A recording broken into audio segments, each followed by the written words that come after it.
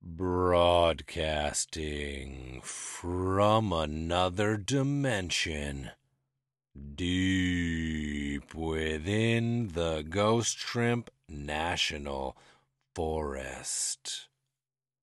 Sending you secrets from the future directly into your motherfucking mind. What up, everybody? Welcome back to the Ghost Shrimp and Friends podcast, episode 69. You know we're flipping it and dipping it and sucking it and sipping it in this very sexy episode of the Ghost Shrimp and Friends podcast. We've been gone for a couple of weeks. I've been busy. We had some visitors in town and wasn't able to jump on the pod. Tried to pull one together with Deep Nuts and Foam Breeze, but we couldn't get them both on the same internet connection at the same time. That will be coming.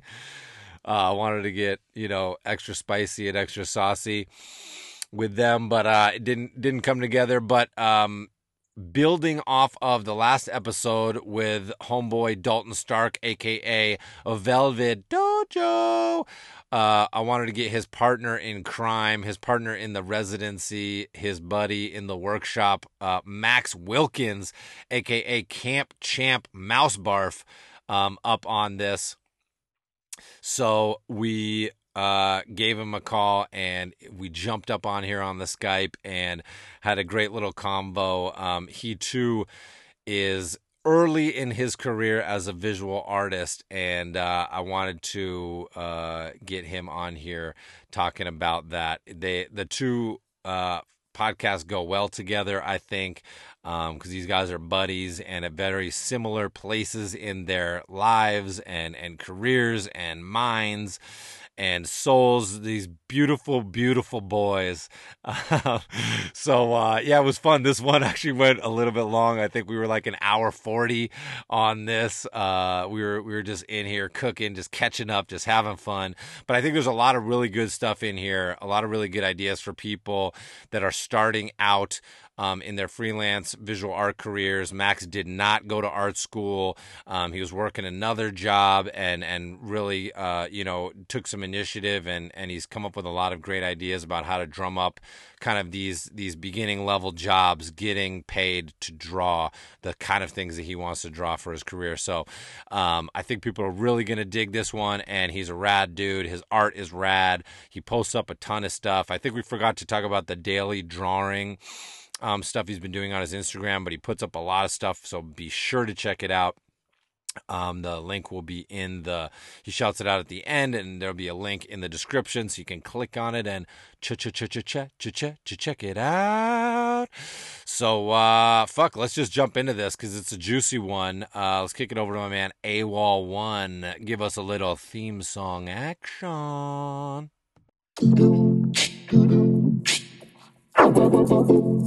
Broadcasting live from another dimension. Broadcasting live from another dimension. Broadcasting live from another dimension.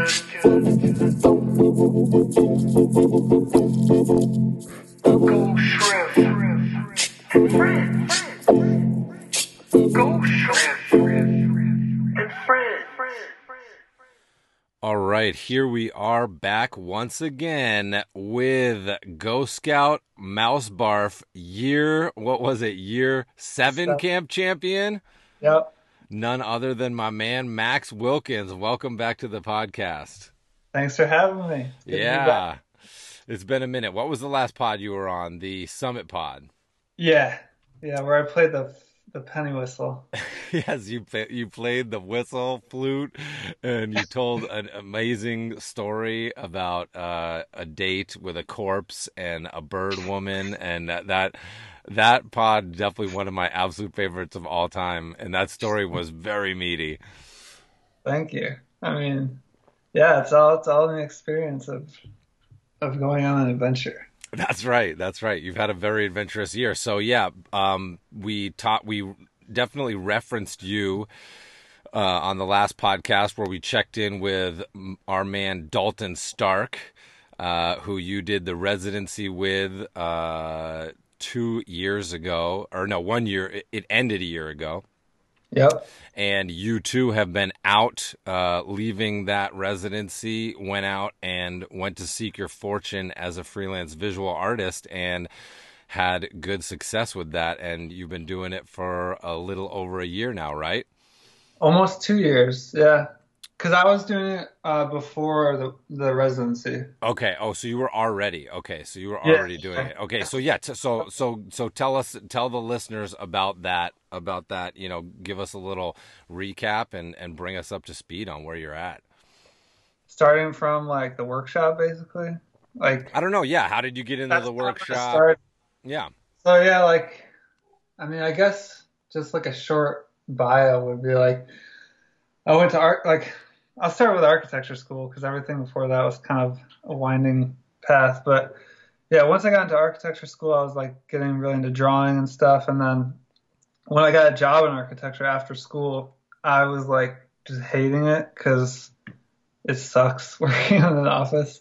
And it was creative a little bit, but you know, other than that, it was just like any other office job. And so, what was your like daily existence at the architecture firm like?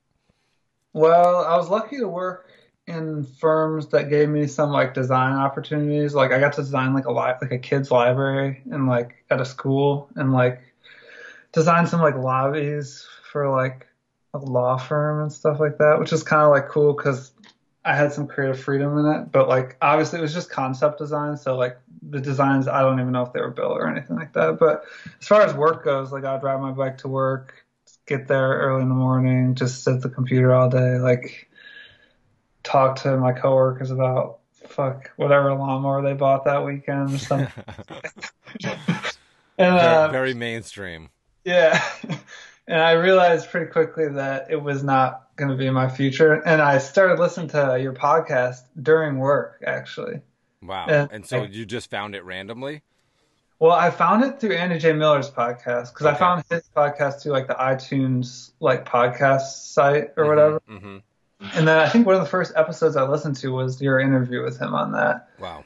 And I was just like, and that was the first time I heard of you. And like, I mean, obviously I'd seen your work on a bunch of time, but I didn't know who you were. And like, I just got like so obsessed with that podcast, like your podcast and Andy's podcast. And like, I would just be sitting at work and I actually have all the notes that I took in like this box and like, Oh my God.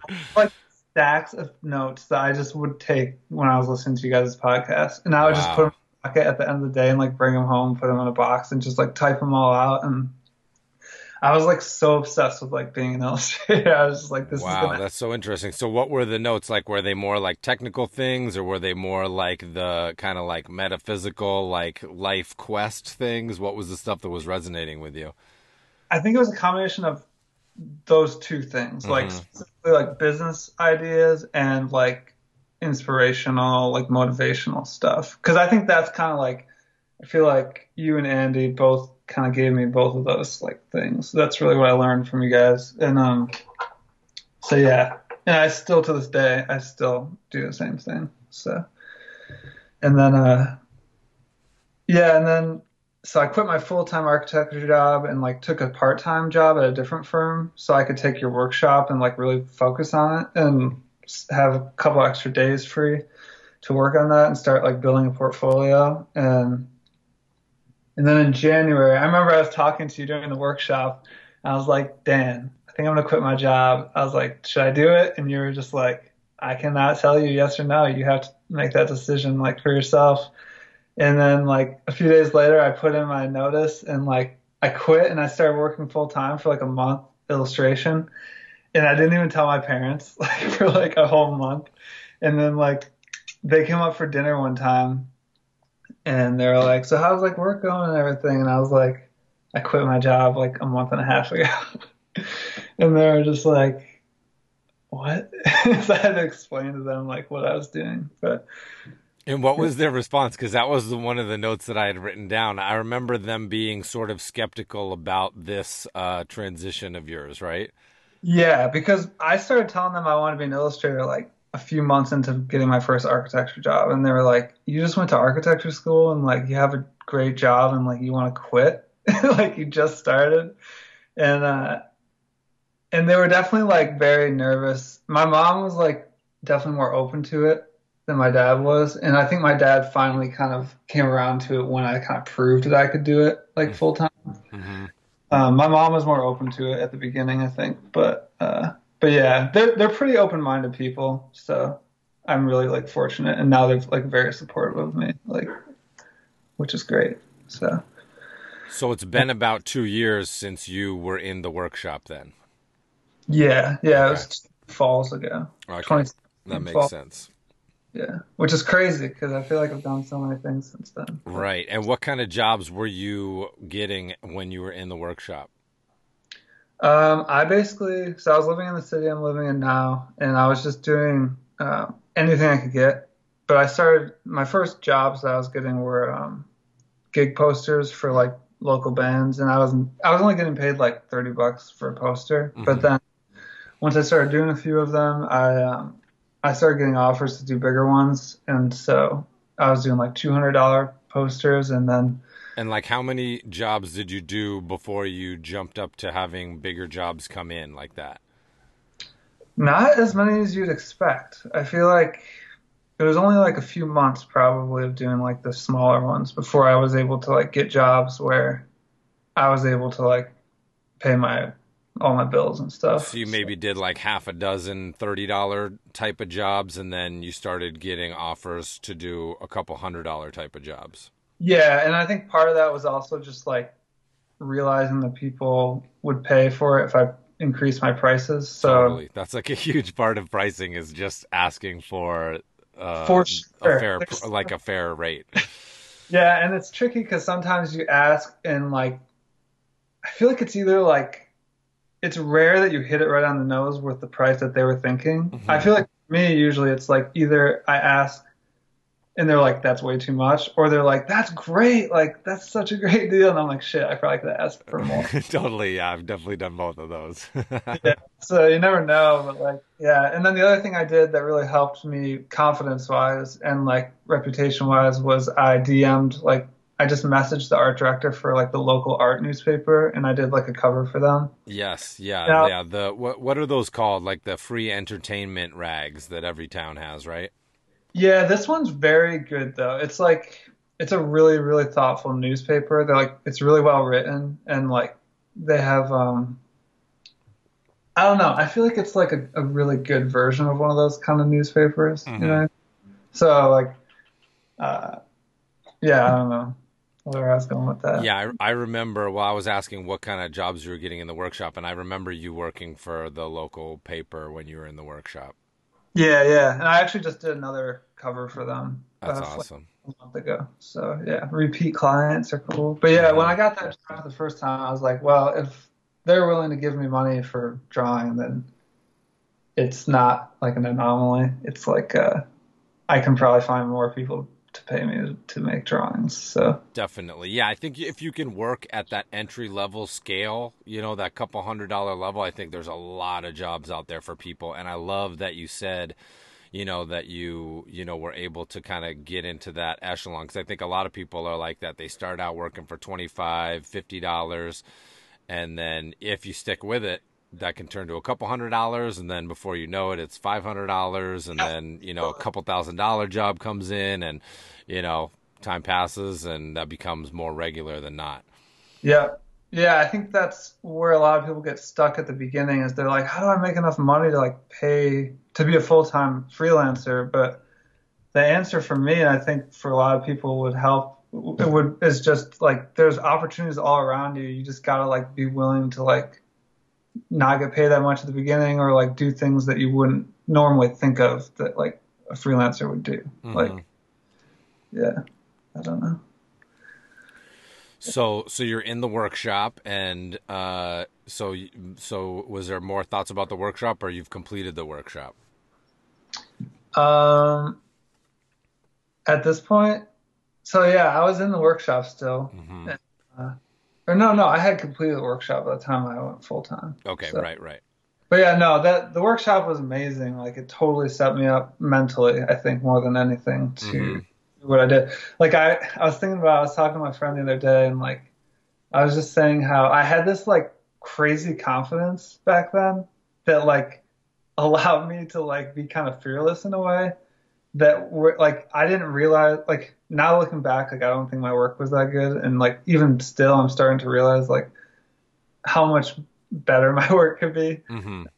in so many ways. But like the I feel like the workshop just gave me this confidence of like it doesn't matter. Like I'm just gonna make it happen. Like and like I don't think you need to have the most insane like skills or like portfolio. You just have to have something that like people think's kind of cool and like would pay for. So Totally. Yeah, I don't think my work was like insane when I was starting out. You know, like I yeah, was just like I was super pumped about it and I was just going after it with both hands. yeah, same, yeah. So yeah, that's what I learned out of workshops, just like mentality. Yeah, that's for sure what I feel like I'm teaching mostly and just teaching people to just do, yeah, like be confident and just do what you want to do. Like, you know, because you don't want to create a career that you don't enjoy, that you turn around and go, all right, I'm paying my bills as an artist, but wait, I don't like what I'm doing. Like that would be the worst of all outcomes, I feel like. So, you know, it's like, you know, have fun at the desk, build up that confidence, but yeah, just like make sure that you're building your career around your version of things, doing what you want to do, right? The you know, it's really me coaching people on, but people really figuring out how to each week dig within themselves to fulfill that assignment and push themselves to complete that assignment in their own way. Yeah, definitely. And getting some low pressure chops, like high enough pressure because like you're accountable to the people in the workshop, in the group and stuff, but low enough pressure where you hopefully feel free to, you know, explore and experiment and find your voice in like a supportive environment and atmosphere, you know? Definitely. It definitely did that for me. Like a So little in between. It's like a limbo in between like just sitting at your desk doing your own thing and like working for an art director, right? Like yeah, it's like a safe limbo hopefully. yeah, yeah, definitely. And like the kind of fun illustration style that kind of like the I mean that comes from your work and like the people in the workshop, I think is attractive to people. Like Mhm. it's just kind of fun and like people just like that kind of work, I think in general. Yeah. So it kind of gave me a good direction to start with, like with my work. Now I'm trying to like kind of dig in more to my own interests and like shed away from like the things that I've kind of absorbed but aren't necessarily my like voice. Mhm. Yeah. As a young artist, you're constantly like absorbing things and like mistaking it for your own interests maybe sometimes Mhm. because I just feel like with your work, like for example, like I love your work because it it makes things exciting for me that aren't normally exciting for me. And that Mhm. comes from your interest. Like your interest in like paranormal stuff and like conspiracies and like smoking weed and stuff. And all those things are cool, but I'm not necessarily interested personally in them. But by looking at your work, I become interested in them. And I think a lot of people have that thing where it's like they love an artist because they're absorbing a truth from that artist that but it's not their truth, but they can mistake it for their truth. Does that make sense? Yeah. Like Yeah, totally. so yeah, I'm kind of trying to like dig deeper into my own interests and like and yeah, that self-discovery phase more now right Yeah, now. and I think that's what you always do. You're inspired by other things and, you know, you gravitate, you know, if in some level technically and conceptually in that direction, but then you're always kind of pulling it back and making it your own and kind of figuring out that balance. Yeah, yeah, definitely. So has your dad come around now? Does he does he like super pumped on your visual art career? Yeah. He's definitely like proud of me and Yeah. like happy that I'm like doing my own thing. And like he said before, like man, like I wish I was like I had the balls to like to do my own thing and like and all that. But I think also he grew up in like a different time where, Sure. you know, Yeah, where you just went to like try to get the best job you could, probably. yeah, and he grew up like in a pretty like poor, like rural kind of situation where Mm-hmm. probably was like the best track for him. Mm-hmm. But Yeah, I don't know. It's different for everybody. But, Yeah. um, I don't know. And then another thing that you've done a ton of is album covers, which is obviously one of my personal favorite things. Yeah, man. Uh, yeah, it's so funny how like that was one of our like assignments for the workshop, and I've probably like 50% of my work over the last 2 years has been like album covers, That's which is awesome. yeah, Well, it's that great thing where, there's artists creating this music and they need album covers and, they're when a visual artist and a musician can meet up and make that cover together, it's so much fun. definitely. And like also, I went to music school for a year and a half, and like I'm a musician, so like it's something very like interesting to me. So I think I have way more enthusiasm for it because of that. And Yeah. like you're super into music too. Like, anyone who's really into music, I think that's an artist, like should explore that because it is like perfect opportunity to like really like, to do what you want in a piece because usually the artist is open to you doing that. Yeah, So I feel like there's a lot of freedom in album covers, and yeah, especially because you got a lot of those jobs through SoundCloud, right? Just kind of emailing people on SoundCloud. Is that right? well, the second like kind of round of them that I did came through SoundCloud, but the first kind of way I did it was I made like a series of portraits of musicians on Instagram. Mm-hmm. And so I just did like 20 portraits, I think, And this of was like just for yourself, it was, but there was definitely a business strategy.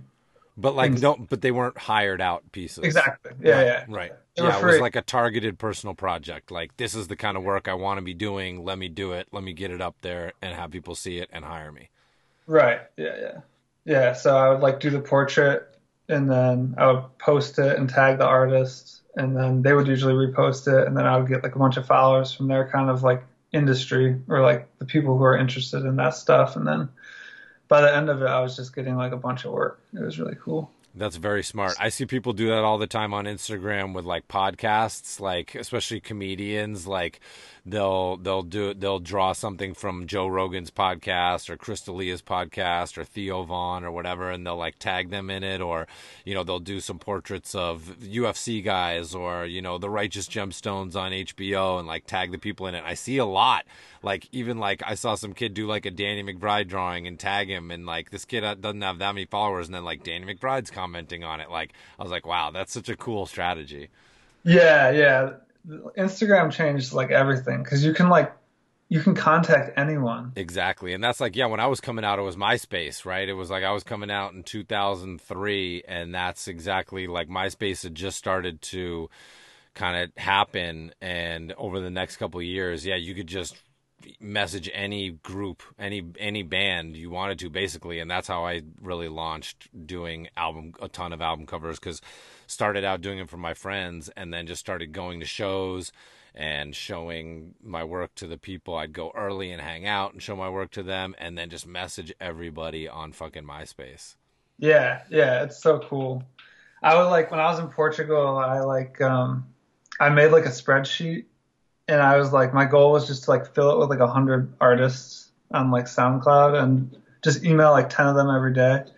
And like I generated so much work through that. Like if you can make like a plan and like really like execute it's like so powerful. That's so awesome. I love that you say that because, yeah, so many people I feel like are like, what do I do? How do I do this? And it's like a lot of times it's a very common sense thing. Like you just said, it's like, okay, let me just write down all these people. Let me just message them. Yeah, Odds are that that I'm going to get a hit on somebody, like, because, yeah, before that, I remember people used to talk about doing this and I did this because I heard people talking about it where I would go to Barnes and Noble and I would just look in every magazine that had illustrations and I would write down the art director's name and sometimes their email would be in there or sometimes you could figure out their email from like the formula by looking on the website of the, and figuring out it's like a dot blah, blah, blah at NewYorkTimes.com, like you could figure out the formula, whatever. And I would just email all these art directors and I can't remember how many of those turned into jobs, but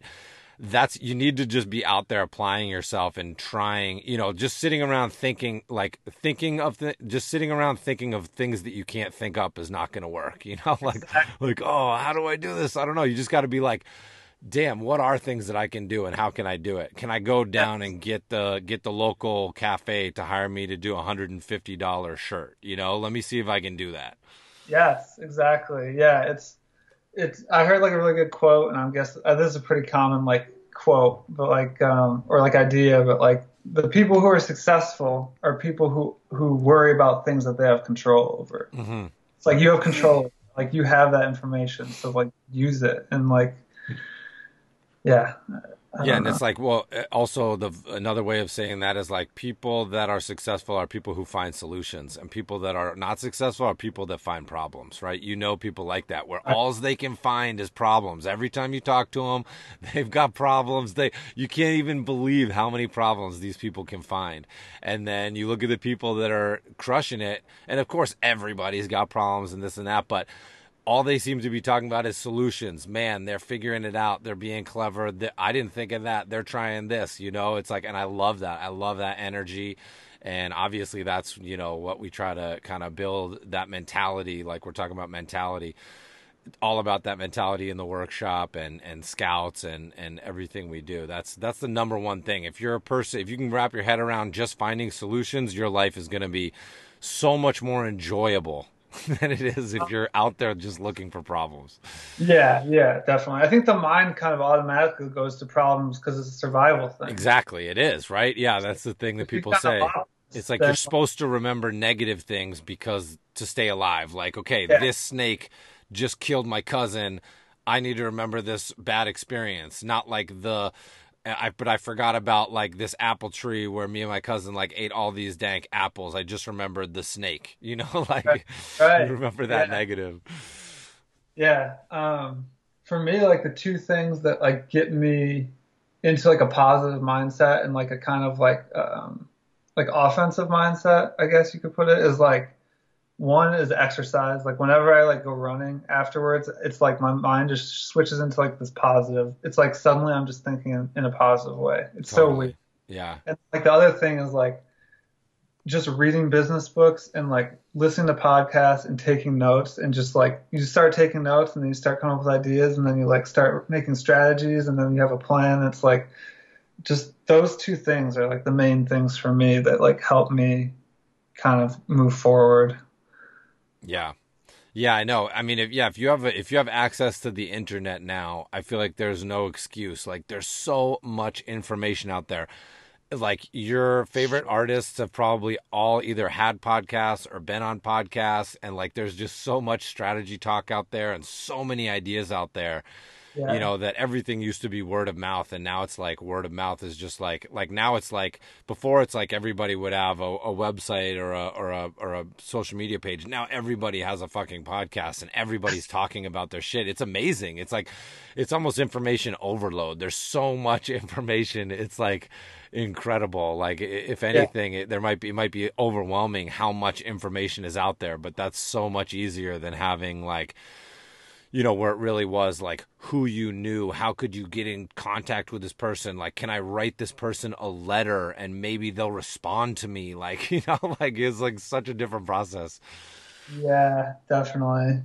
Yeah, definitely. I think some people get overwhelmed and then they don't know where to start, and then they get like complacent or like, because I remember the generation before mine were like, oh, we didn't have computers. We had to like cut and paste everything, like the text, like onto images and like Xerox it and like all this and like airmail it overnight. Like I used to, airmail my illustrations into the, magazine or whatever. It's like each time there's like these giant technological leaps. It's just so incredible. Yeah, I can't imagine where we're going to be in like 10 years. I feel like we're at like the boiling point right now. It's just going to get crazier and crazier. I mean, I think we're just at the, like, now everything is boiling points. Like, it's just going to just keep boiling forever now. It's like, now it's just going to start going into virtual reality. I mean, it already is going into a VR, and You know, I was just watching the new Netflix thing on biohacking, which is so insane. You know, Yes. the genetic editing, the Yes. CRISPR stuff. That stuff is Yeah. like just so It's next level. You know, it's like, yeah, I just can't imagine. I'm very excited for like to just be alive and see like what's happening right now. Like it's a really cool time to be alive. Like dude, yeah. It's like being in a sci-fi movie. it totally is. The swing is like insane. Like, I mean, it was probably a crazy swing too when like my parents were like sitting around listening to a fucking radio and then like TV came on and you're like, I'm looking at this person on the other side of the world. But now the swings are just like so like all the time now. It's like what used to take 50 years now takes 5 years. Like the leaps are just coming Yeah. so much faster and faster and faster now that like you can't even keep up with it all. Like I'm watching these, you know, I'll watch these documentaries and be like, how the fuck do I not know about this? And how is everybody not talking about this shit? Like it's fucking beyond belief. Because we're still catching up with the thing that was introduced like last year, and it's like Yeah. it's. But I am always like blown away by how quickly, like, just the thing about like my grandma texting, like how quickly a human can like adapt to technological Yeah, changes. if they want to, totally. My 93-year-old grandma is like has an iPhone and texts and all that stuff. Yeah, and she probably grew up, yeah, like when it was just radio, and it's just like, This is wow. probably pre-radio. When did they Think fucking have about, the radio? I don't even yeah, know. yeah, yeah, definitely. Oh Like man, 90 like years ago? Fuck. what's gonna be like the iPhone of like 100 years from now? I mean, it's definitely all going inside, right? I mean, it's already in our pocket and in our ear and in Yeah, our it will be fucking nothing like an iPhone. It yeah, will be. it's gonna be like contacts and like inner ear implants, and then it's just gonna be like encoded in your genetics, like you know, just gonna slip a little fucking nano chip in your embryo, you know, just like you'll have organic tech growing inside you, and Yeah, you know, you'd be just dipping out of different virtual realities, and it's gonna be fucking insane, man. it's real. Yeah.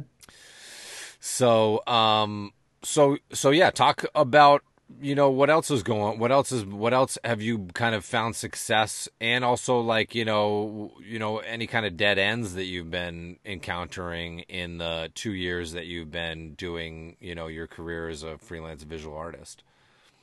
Yeah, I guess the main theme over the last 2 years for me, or the last year, has been like trying to find a place where I can just do this. Like, because the funny thing about being a freelancer is that you can do it anywhere. So I was kind of in this mindset for a while where I was like, well, I'm gonna like go find like the most awesome place to be and like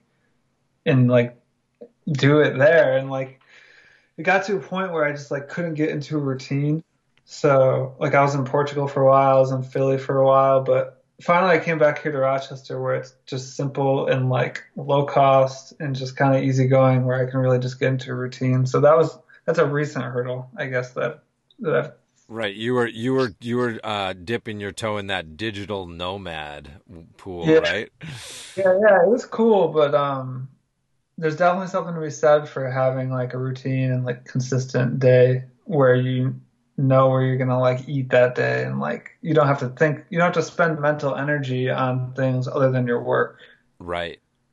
So yeah, that's a recent thing that I've kind of like overcome is just like realizing that I'm just gonna stay here for a while and just like focus on my work. So Yeah. Yeah, I mean, I guess I could definitely see that. I mean, I could see building it into a project where you're like, I'm going to travel and like draw where I am and like all this stuff. But yeah, I feel like if you were just trying to hit a daily rhythm, that could be, for me especially, I could see how that could be tricky because you know, my strength is definitely in like routine and like yeah, sort of the predictability of it. So yeah, my brain can just forget about everything else.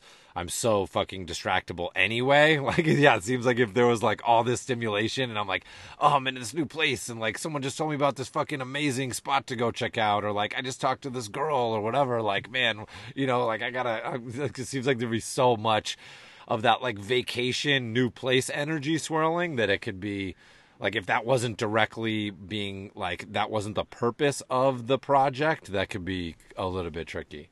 yeah, yeah, definitely. There were some benefits. Like looking back, I feel like I made some of my best work when I was in Portugal that I've Mm. made past year, which is interesting because I think I was just so inspired and like, And you were there for like a couple of months? yeah, I was there for like 2.5 months. So, but overall, like, I think And what made you pick Portugal? I had a friend who did that. It's kind of a hot spot right now for like people who are like doing the nomad thing because it's really cheap and it's really nice weather and stuff. So that's kind of why I went there. Yeah. And when you this whole digital nomad culture, you said there was like digital nomad meetups and stuff like that. Like are there Yeah. or did you encounter a lot of other visual artists or were they all just kind of doing other things? Um, yeah, I feel like they're mostly like people who are either working remotely from like another country, like from another country, like their home country, or they're like designers. But I didn't really meet any like illustrators that were doing it. I didn't really meet a lot of nomads in general because I tend to just do my own thing. So You're a digital nomad loner. yeah, yeah, yeah. Like one day I was sitting in a cafe and there was like a meetup, and I realized that they were all like either like American or Australian or something, and I was like, I could go over and sit with them, or I could just not. Oh yeah, didn't you say you like knew about the meeting and you just went like to observe it like stealthily or whatever? No, I didn't know about it like ahead of time, Oh, but okay, okay. I realized when I was sitting there that that's like what it was. Yeah. But That's yeah, funny. Yeah, there's every one of those. There's probably like some people that like come and observe and then like join or don't join, like based on the vibe, right? I could see that. yeah, Kind of like looking around the room, you see a couple other people watching the group. yeah. Like everyone in the whole cafe on the same like internet chat group or something. Yeah. But yeah, no, it's definitely like a pretty like I mean it's a very attractive like thing, for someone to Yeah, it's want. very romantic to think like you could travel Exactly. this amazing planet. You could just travel it and work from anywhere. And but yeah, it's about being in that headspace for work. Right. Yeah, like there It'd were be times interesting to talk to people who are like really into it and making it work for them. It'd be cool. I wonder if there's visual artists out there that are doing that digital nomad lifestyle and sustaining it and really enjoying it. yeah, yeah. I mean, I think you have to be someone who is okay with like solitude. Like Daniel Foothead seems like he's kind of doing That's that. true. Like, He seems to be in a different country every fucking time I talk to him. yeah, he's definitely doing that. But he also strikes me as someone who's like very independent. Which is Yeah, crazy too, because he's doing animation. That seems like the hardest thing to do as a digital nomad. Like fucking animation is like so technical and like requires some equipment in most cases, and it seems extremely labor intensive. That's so wild.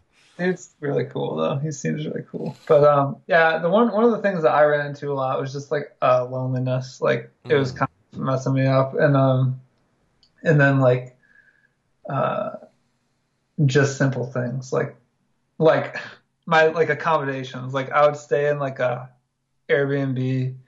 Like this one Airbnb I stayed in, it was infested with mosquitoes. Uh huh.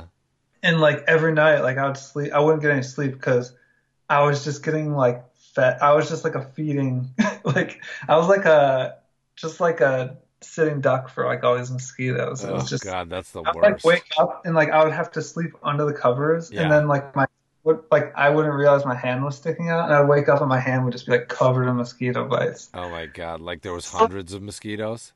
I don't know where they were hiding because I couldn't see them Oh. during the day, but like they would like come out. I don't know what was going on, but like those things, like little things you just can't anticipate before going somewhere, and you don't know how it's going to affect your like productivity and your routine and stuff like that. Yeah.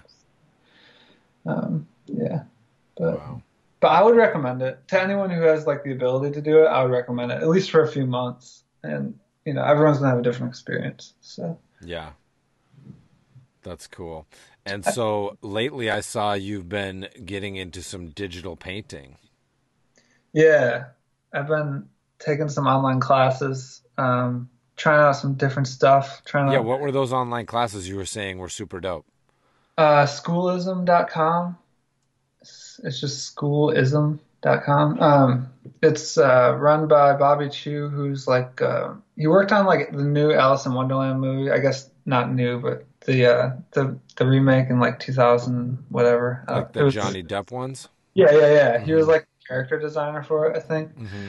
And he started like this online school where he got people like all these like veterans in the animation industry to teach like very specific classes like painting, character design, environment design. And I like it because it's more curated than like Skillshare, but it's also geared specifically towards like Viz Dev and like animation. So, but I'm kind of using it as like my art school because I didn't go to art school. I'm just trying to learn like the fundamentals and stuff like that. So. Yeah, and I love that. I think that's so cool because I feel like, I feel like the paradigm has really shifted where you can get probably a more tailored, cheaper, a la carte art education online now than like and have it be better and more effective and targeted than just going to an art school and like hoping you jive with your teachers, right? Like, oh, I'm going to spend $50,000 a year or whatever it is at this school because this whole school is supposed to be good, and hopefully I can get into the classes of the teachers that are supposed to be good. It seems like such a crapshoot where like you could just take online classes for much cheaper and get exactly what you want from exactly who you want. I think that is absolutely right now the reality of things, but the masses have not caught up to that. 100%. Yeah. Like, I don't know why anybody would go to fucking college now. Like, unless you just really wanted to go to this one specific school for like reasons that you couldn't replicate anywhere else. But like, what is that? I can't even imagine what that is now. Yeah, definitely. Yeah, I agree. Like, and I mean, yes, I'm paying $30 a month, and I have unlimited access to like 30 courses. Yeah, and there's so many of them now. There's like the master classes where you can just like take a class on filmmaking with fucking Werner Herzog and Martin Scorsese, and like fuck, I'm like, Jesus Christ, man, like this is incredible times. It's so liberating, and I feel like, yeah, it's just shocking that we're still in this paradigm of like people incurring all this debt. It just doesn't make any sense to me. Like, even for the younger stuff, like even like with Wolfie's school, the stuff that they're teaching them, I'm like, God, this stuff is like the same shit that they were teaching me fucking 30 years ago in school. Like, and they're teaching fucking 30 years before that. It's so outdated. Like, they're not teaching the kids about the possibilities of reality right now. Reality has changed so drastically, and mainstream reality and mainstream education is so in the fucking industrial age. It's not, it's a joke. Dude, I totally agree. And like as bad as this sounds, it's almost like the generation of like people in their 40s and 50s, like 50s and up, are almost like a liability to like society. It's like, Oh shit, shots fired. Everyone over 50, fucking send him out into the desert, shoot but him. no, for real, like that Sorry, sounds Kent. so extreme. It's so extreme, but like to be honest, like things are gonna be so much better off as soon as they're gone. No, it is true. Yeah, and the fact that like it's so absurd, like that the people that run this country are like in their 70s and they can't even understand Facebook and shit. You're like, dude, like these people can't even understand this simple social media platform, let alone the vision of what you can and can't do in this reality now. It's like, it's just absurd. We're living in such a strange time where it almost is all these different eras. I feel like just like we were saying, like now instead of like a 50-year time period for technology, it's like 5 years or even like 5 months, depending on like the certain thing. But like, I feel like in that way, it's almost like if you span that over like people's lifetimes now, it's almost like those people like my grandma that are like 90 years old, they're actually like 400 years old. Yes. From like the world, from like where they are now. And like even my parents, it's like my parents are 100 years old rather than in their 70s or whatever, like they're just,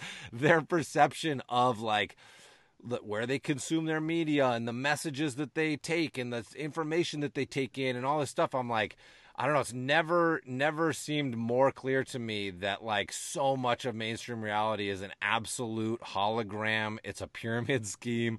It's like even in the last couple years, it seems like reality is traveling so much faster than mainstream reality. Like mainstream reality is so much slower than how the actual possibilities are going in a million different ways all at once. It's like Yeah. it's unfathomable. Well, like I watched this Alan Moore documentary like a long time ago. I watched it in like 2010, I think. And like he talks about this law. I can't remember what it's called. I think it's pretty like common like name. It's like someone's law or something. And the idea is that like human information doubles exponentially. Right. Yeah. Yeah. Well, yeah. Totally. Yeah. And I just read this book called Sapiens. It's so good. If you haven't read it, I would recommend getting like the audiobook. It's called like Sapiens, A Brief History of the Human Race or something. And he talks about like when humans evolved from apes, and then I think it was like 300,000 years we were like hunters and gatherers, right? Yeah. And Yeah. 10,000 years ago was the agriculture revolution. 300 years ago was the industrial revolution. And then like the technological revolution was what, like 20 years ago or so, like 30 years ago. And now it's like we're going to have revolutions every day in like 5 years. Like, yeah. I can't even fathom it. It's crazy. Yeah, it's going to be interesting to see like how all these corporations, which certainly drive the technology forward to profit off of it, but how long they can also hold the massive potential of it to blow them apart. Like, like how can they stave off? They're developing the very technology that can allow people to completely remake the world and not need that. It's like it's so fascinating. I don't know. It's going to be. I just really can't imagine where things are going to go. For sure. And then if you think about too, just like I was reading this thing about like the guy who invented the shopping mall. He like his idea was like, because in Europe like all the cities have so many like urban centers where people can gather in person and like talk and like interact and stuff. And America was like lacking in that, like in like the 60s or whenever the shopping mall was invented. So he invented the shopping mall to like create this like beautiful place where people could like interact and like socialize and like create the sense of community in like the American suburb. And it like totally backfired and became this like terrible thing. Yeah. And now it's just like abandoned shopping malls everywhere. And it's such a symbol of like America. And like those are the greatest. Like those photo galleries of abandoned shopping malls are incredible. Yeah, but like just like the idea that someone can have the best intentions. Yeah. And create something that just becomes a nightmare. Well, that's what they say, like the road to hell is paved with people's best intentions or something like that. It's like, it's so true. Like, I think that, even the Nazis probably had good intentions. Like, I think a lot of people think that they're doing the thing that is good for the most amount of people. I think like most people do think that, I mean, most Americans think that America is in the right with the things that it does. And I don't think that, like it doesn't say, I can't even imagine how you could make that argument.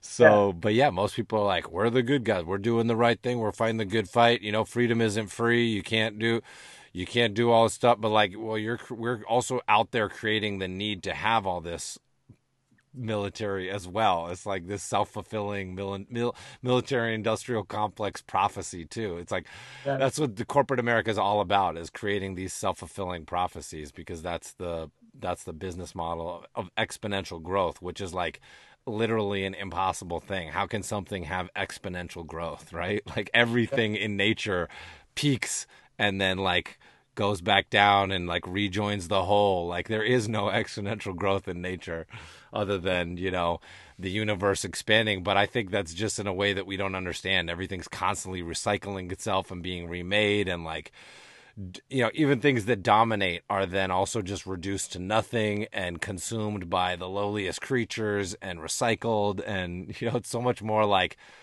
I don't know, the way that people perceive those things is very strange. Like, it's going to be really interesting to see how all of this technology alters people's ability to see themselves. I think that's the most important. That's the coolest potential of technology, is just as a reflection of like what exactly humans are and like what we're trying to accomplish, and if it makes any sense at all.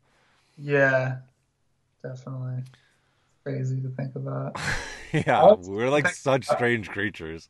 I like to think about like how everything is almost so pointless because like the human race is like I feel like the humans are like a hive mind and like it has its own intentions that we like can't really control. Yeah. Like we're kind of like just part of like this huge organism and like it's doing things that we don't know it's doing and like everything that happens in like society is just a result of like these higher like events or like you know what I mean? I don't know how to explain it. Yeah. So, Yeah. sometimes. Yeah. Yeah, it's crazy, man. It's crazy. But that's why it's so important to just fucking find your own niche, right? And just like figure out what it means to you, because there's nobody knows what life is about and what it means, and it's all so like it's also quantum entangled and multi-universed anyway, that like it really truly, I think the human experience is really about each individual person deciding what their life wants is about. I think we have like such an incredible choice that not a lot of other entities get. Like, you know, are other animals out in the woods like choosing to do, you know, is like the fucking badger like choosing, today I'm gonna fucking dig this hole and go like find this fucking shit to eat and like go mate, you know? Like, I don't know how much choice is involved in it other than just like reacting to its environment and with Yeah. its you know, with its instincts. But we have the ability to even like work in our own, like to work to our own detriment and against our own instincts. Like the complexity of the human equation is so strange. It's like, it is really, to me, it's absurd and it's fun because there's the greatest horrors going on all the time. Pick any part of human existence. There's like the peak of whatever development is going on and like the people that really have it made. And then there's like a whole lot of horror show and shit show like everywhere and all in between, no matter what time in human history you look at. So it's kind of like this absurd, you know, horror, tragedy, comedy, everything in between, and like, you know, it is almost like a Netflix of experience. Like, what genre of experience do you want to have with your life? Like, what do you want to choose? Do you want to be in a comedy? Do you want to be in a drama? Do you want to be in a fucking horror film? Like, you know, I mean, some people are just thrown right into horror films, obviously, and from, you Yeah. know, they like wake up and are murdered and they dead and, you know, whatever, they starve to death or they are dehydrated and, you know, die. Like, you know, there's people doing right now on this planet. But it's like it's too hard to even fucking comprehend the scope of it. It's not like you can look at it all and go like, all right, now I'm gonna figure out how I'm gonna like make the difference in this. I think it's only through like, oh, what is the story of my life, what is my passion, and then finding how to like become a happy, fulfilled human being, and then figuring out how within that to make the people in your sphere better, you know, like impact in your sphere better. And if everybody's thinking like that, then theoretically all spheres can kind of create their own good niches, you know. But Right. it's so strange, Yeah. man. It really is. And like, and the fact that like everybody just goes about their fucking day and then like just like forgets about it or doesn't acknowledge it or like talks about like, oh, Trump said this today, he fucking did this, what do you think about that? And you're like, what do you think about fucking all of human history? Like, this is just like, this whole thing is just a giant merry-go-round. And like in that way there's probably some of the least amount of suffering ever to go on the planet right now, although maybe it's corrected because there's more and more people now, you know, there's like less Well, people. the way I think about it is like if you had like a balloon, like a deflated balloon, Yeah.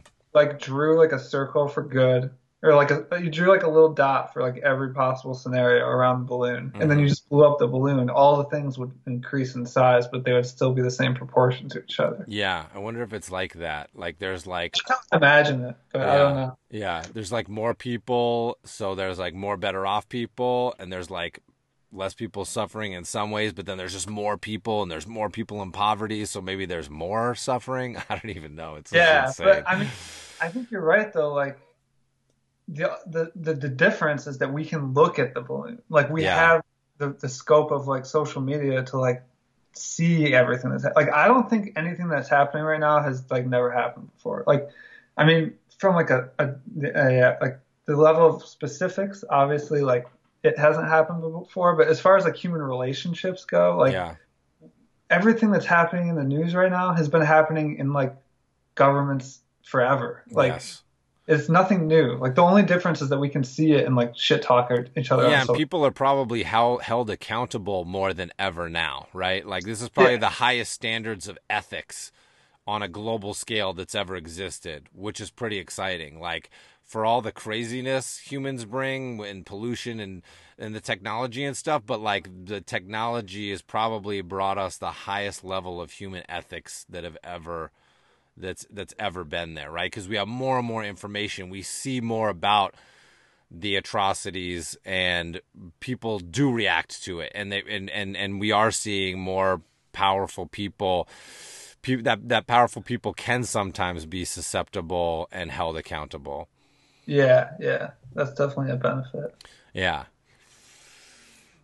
it's very interesting. I always like talking to you about this kind of stuff. I know it's so fun to just fucking shoot the shit. That's what we fucking love to do. I know it's been a minute. We haven't talked since the summit, right? Yeah, Yeah. yeah, Yeah, that summit was amazing. Such a fun summer. for sure. It's been a pretty good fall, but yeah, it's been that was one of the most amazing summers of my life, I think. That's awesome. Yeah, Yeah, yeah. Yeah, so what else? So what else you got going on? So you're doing digital painting, you're taking some classes for digital painting. Are there any other things on your horizon? Any other avenues that you're like you're getting tingles like, this is the thing that I'm also thinking about next, or any kind of cool projects you're like, this is really I would love to work on this kind of project. yeah. There's a few. I mean, I always have ideas for what I want to do next, but I I made this like little paper model of a house, and I was talking to you about it earlier, but Right. I saw a post that you did, and I thought it might have been like a 3D render, but it was actually a tiny architectural model of a house that you made, yeah, and then shot it and then drew a character into it. Is that what had happened? yeah, And yeah. this is So on your Instagram, right? yeah, yeah. And I really want to do more like I'm really trying to get more in touch with like my architectural education and like interests because it's something I'm really passionate about and like genuinely kind of interested in. Yeah. So I want to do like a series of pieces like with these like little handmade paper craft architecture scenes, but with like weird creatures like drawn in and like existing in it because like the way the light works when you like photograph like a model, it's like it creates this kind of atmosphere that's very like nostalgic or like really interesting to me. And so like that's just a kind of a short term like interest that I have right now. And then as far as like work goes, the classes I'm taking are kind of helping me gear up to build like a portfolio for like visual development stuff. At some point I'd like to do that. And then as far as like work right now for me, I always have like my first term, middle term, and long term goals kind of at all Hmm. times.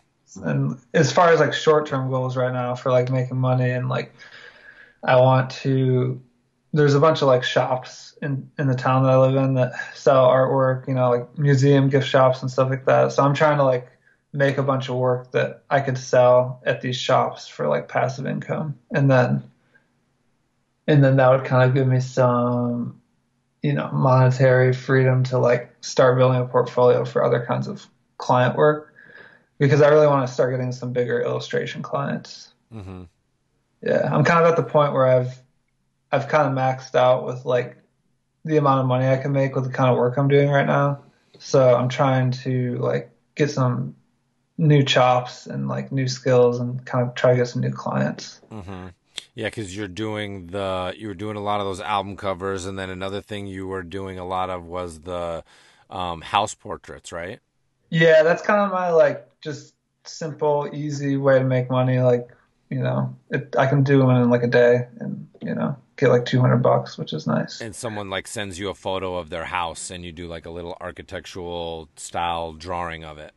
Yep. Yeah. Actually, I was just working on one today. That's So, awesome. Yeah, yeah. that's very cool. Yeah, I love that. I think that and I think we would talk about that in the workshop with kind of like that whatever interest, whatever like things that you're interested in are your advantages, and like the fact that like you something even though you decided like, hey, I don't want to work in an architecture firm, there's still something that entices you and draws you to architecture. So like, how can you use that interest and translate that advantage into your visual art and make it unique, right? There's if you grab a bunch of visual artists, not a lot of them have worked in an architecture firm. So like, how can you use that and really create this unique flavor in your work with it? I love that. And the same thing with the music for you, right? Like, how can you, beyond, getting involved in album covers and stuff like that? Like, yeah, how do you take that and spin that into some unique vision, some advantage,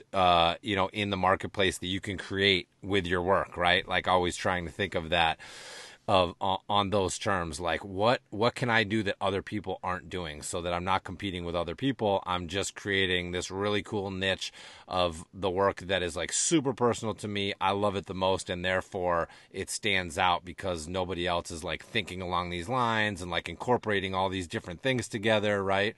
Yes, that's exactly my thinking right now. And Yeah. I'm reading this book right now called Purple Cow. It's a Seth Godin book. It's like a marketing book. But I always think it's so cool how much crossover there is between like marketing and like I mean, obviously illustrators have to market their work, but the whole concept of the book is like any product that's going to succeed nowadays has to be something that completely stands out. Like there's no way you can just make something that everyone wants. Like all those things have already been made. Like Yeah. there's no room in the market left for, digital illustration with like line work and like flat color. Like, I mean, there's always exceptions, but like for the most part, there's just hundreds and hundreds and thousands of people doing that kind of stuff. So the only way you're going to stand out is if you have something that nobody else has. And I was reading the book and I was thinking of you because I was like, Dan is like such a purple cow. Yeah, And that's what we always talk about, yeah. What is the things that are the most you, and like just go into that. And the only way to do that is like you always say, is just like what makes you different. And I was like looking at you, I was like, well, Dan like made this like cabin in the woods and like had all these experiences that no one else had. I'm like, what experiences have I had that maybe less people have had? Maybe not nobody, but like, like I've traveled, I went to architecture school. I'm like, Hmm. how can I incorporate these into my work? So yeah, that's exactly my thinking right now. And Yeah, that's kind yeah, and doing that on purpose too, going out and going like, yeah, I don't know a lot of people that are doing this. Let me go do this and become that person. And I think a lot of people are like, well, I'm this guy and like I do this kind of thing and I don't do that kind of thing. Like I had never like, I mean, I grew up in a rural area, but I had never like built a cabin or like lived in the woods alone or spent that much time in the woods or like, so some of it is too like being like okay, who I am right now is not the complete picture of who I want to be and the things I want to be doing. So how can I go out there and like challenge myself to become the person that I actually want to be? Like I think that's such a crucial part. And like I don't know, I think probably in the old days, just out of necessity, there might have been more of that, like just like good old fashioned like gumption. I don't know like what you'd call it, but just like like just going out there and fucking just going out into the abyss or into the forest or into the desert or just into your adventure. Go off and seek your fortune. Like I feel like there's less of that adventurous spirit, and maybe it's I think in a lot of the like our European friends and stuff and the scouts that are not American. I think there's more of that where they're like traveling around a lot and doing different stuff and like going to different cultures, and maybe it's more of like an American thing, but I feel like there's a lot of like, I'm fine just the way I am. I'm the best right now and I don't have to do shit, you know? And you're like, dude, you can go out and challenge you.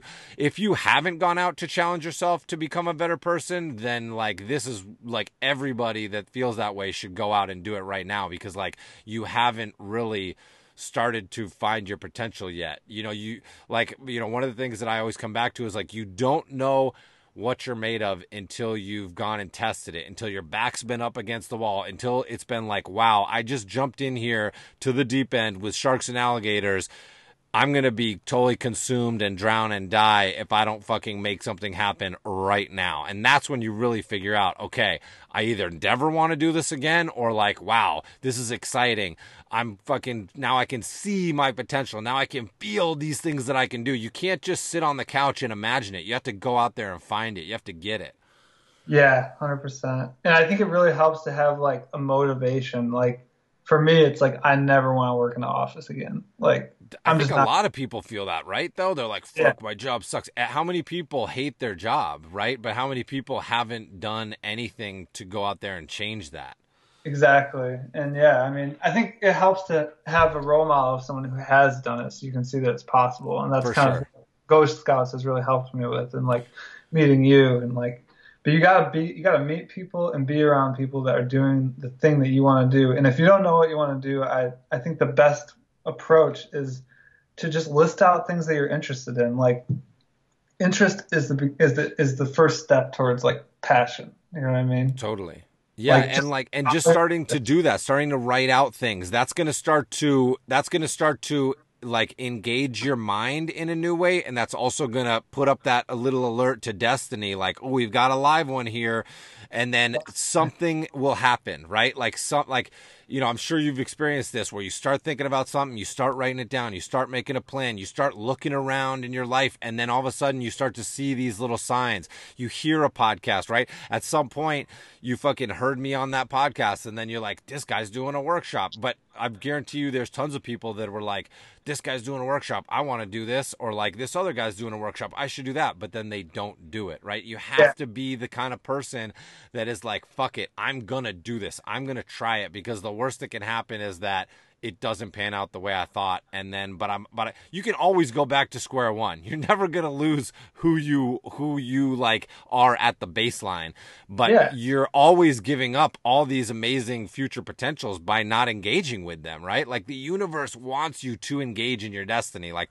I don't know how I know that, but just like through my experience of myself, and then through my experience of seeing like all the scout stuff and all the workshop stuff, like the people that start to engage their destiny, you know, like stuff happens. There is a 50-50 meeting that happens. Something starts to come your way, you know, like I don't know what it is, but there's some kind of magnetism that starts to get stronger when you set your intention and you start to fucking think about it, and you make even the littlest steps and a little commitment. I'm going to sign up for this. I'm going to read this book. I'm going to start listening to this podcast because I need this information inside my brain. I need to start changing the chemical reactions in my life.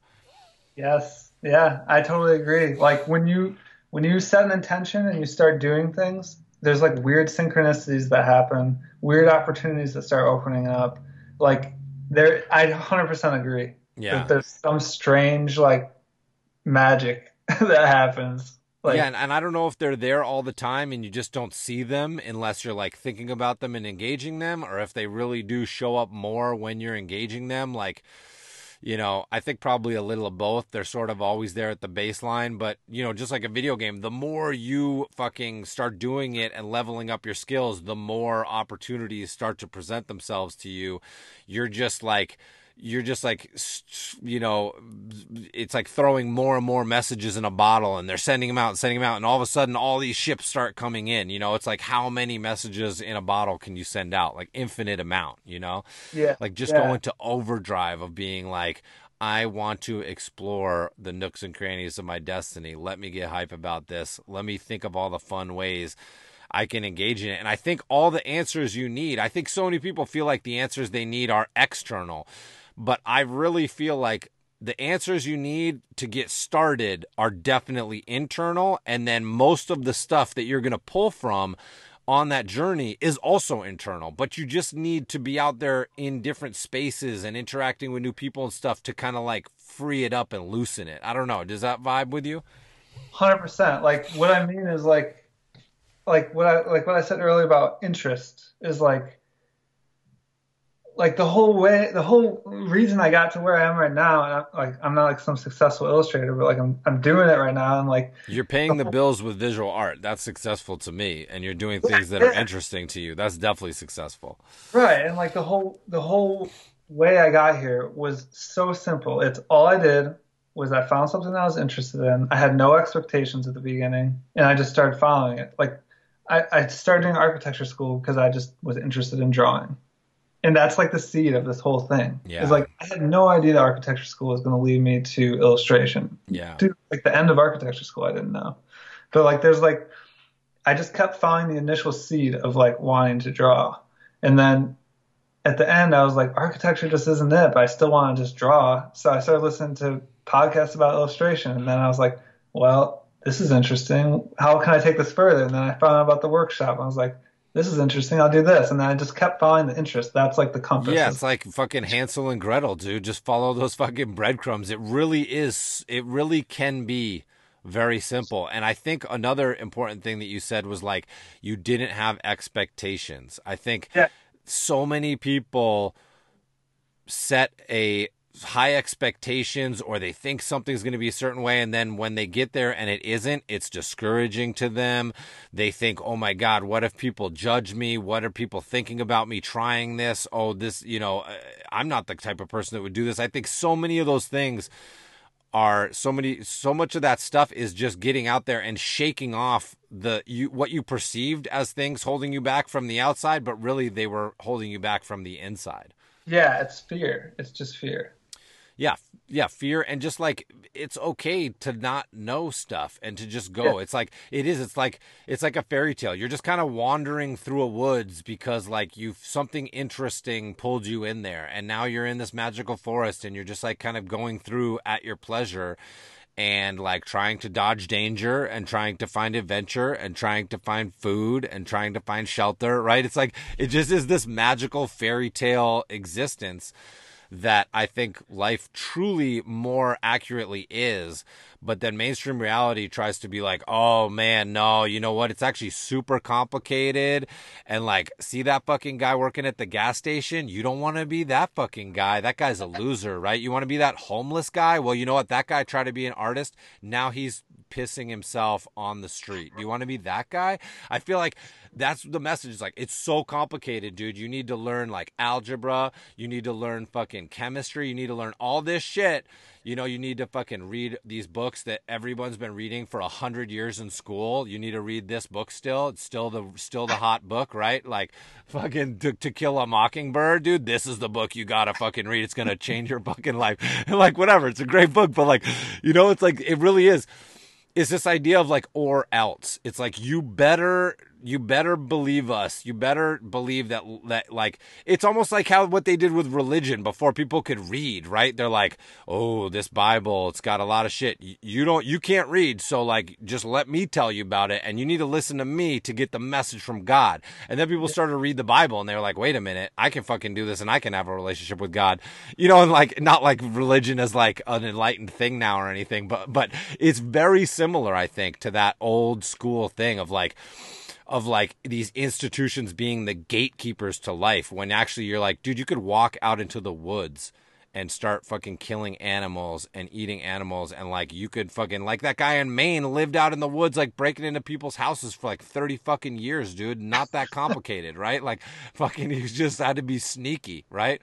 So, I don't think cursive played into that much, but that's the way it is. It's like, there's these gatekeepers that try to tell you how complicated everything is and how scary it could be if you fuck it up. And like, oh, it's going to go on your permanent record. Don't fuck it up. Like, I remember being so consumed by these ideas, and then like, I just became so much of a fuck up that I realized like, oh my God, everybody's full of shit. Like, they're all full of shit.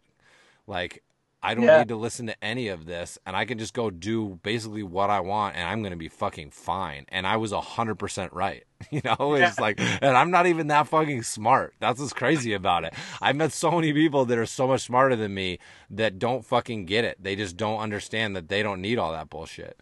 Yep, definitely. Yeah, it's so funny. Like sometimes I'm just like, you get almost used to being like not part of that system. Like when you're a freelancer, Yeah, and you're walking around during the middle of the day, and everyone's got their like business suit on, and you're just like, wearing your regular clothes, and you're like, I broke free, and like it's just like so simple. Like I don't know, it's probably like one of the best feelings ever. It's to the point where I couldn't even fathom a world in which I was in mainstream reality. Like I can't even imagine what my mind would sound like if I was like someone who went to a fucking office job and like wore a suit. Like I can't even fathom it. And I can't even fathom why anybody would make that choice. Like respect to people out there doing it. And I know, everybody's got their own thing, but like, I think so few people, if they just started from scratch and they're like, here, you can do anything you want with your life. Go ahead. Like, who would be like, I'm going to put on this fucking, this suit and carry this fucking briefcase and I'm going to sit at this desk and I'm going to fucking read these insurance papers or fucking do this bullshit. Like almost nobody would do that. It's so against everything that humans have done up to like what we were saying, like the last like 300 years, right? Like it's so strange, like what we did to get here. And then now what people spend their time doing and talking about, people get like outraged by hunting and shit. You're like, this is like how people got here for like your ancestors did this for like thousands and thousands and thousands of years to like get you to here, right? Like the scope of like people's vision about existence and reality is so painfully small, which seems ludicrous because it should be larger than ever right now. It's like, it's this weird paradox where we have the God's eye, yet more and more people are like crammed into these fucking cities and these cubicles and all this stuff. It's so fucking strange. Yeah. It's so surreal. It's so absurd. It's like, I don't know. That's just what makes me be like, you can't take life seriously because otherwise it'll get you. Like, life is serious, but you have to go through it taking it not seriously or you'll go insane. Yeah, definitely. It's just a big game. It's like, just do fun shit. You're gonna die. Just do fun stuff. Yeah, yeah. Yeah, well, that's the thing is like, and I love what you said about like, you just drawing was what was interesting you. And for some reason you saw it in the realm of architecture and you're like, oh, I'll do that. But like you were following this passion. And even though you invested this time in architecture and you thought that was going to be the outlet for it, you were like, oh no, this isn't it. I'm now going to keep following this through architecture, not worrying that I've already invested time in this and people are expecting certain things of me. And like, this is what normal people would do. I'm just going to keep on following the trail of passion crumbs, of passionate gummy crumbs. Yeah. And just keep going. 'Cause that's the thing. If you always follow your most passionate things in life and like the things that like nostalgia is there as part of your compass too. It's gonna help you plug things into your story, right? Like your past is part of your story and you're always heading towards your future and your past should be, your present should be some kind of balance between your past and your future, right? A comfortable balance between where you've been and where you're going, right? And I love that you were able to follow it through. That's such a crucial part. So many people get snagged in that net of like, okay, a drawing got me here. I really want to draw.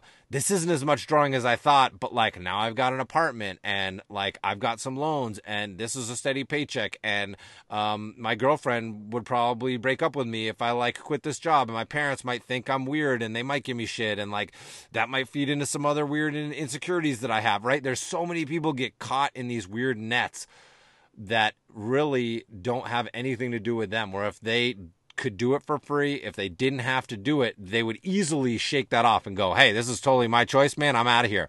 Why do people think that it's not up to them? That's the strangest question. Why does anyone think that the choices in their life are not 100% up to them? Like, if they're not locked in a cage or if they're not a slave or something like that, why do they think that it's not up to them? Because truly, it is.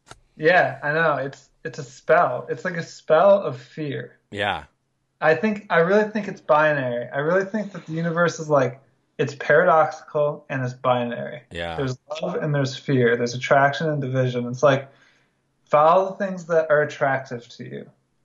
Yeah. Then you have the force of like the universe pushing you. Mm-hmm. Everyone in mainstream society is running away from fear. That's the force that is running that engine. Mm-hmm. You know? And like it's simple. Like just do the things that you want to do. Like you'll figure it out. And yeah, everything you just said, I totally agree with. Yeah, I think our culture really is so fearful right now, especially. Like, there's so much fear and hatred, you know, and being blasted at us, and it's in our fucking earpiece, it's in our fucking pocket all the time. People can't escape it, and like, to the point where literally we've agreed to keep a tracking device with us all the time. Like we everybody knows their phones are listening to them and tracking their position all the time, and like they're just carrying it with them because they just need to be connected and they need to know and they need to tell people what they thought about that in that exact moment. And it's such a strange, like, manic, like, stressful, anxiety driven, fear driven place that people are in, you know. And it doesn't seem like it on the surface. Everybody's like posting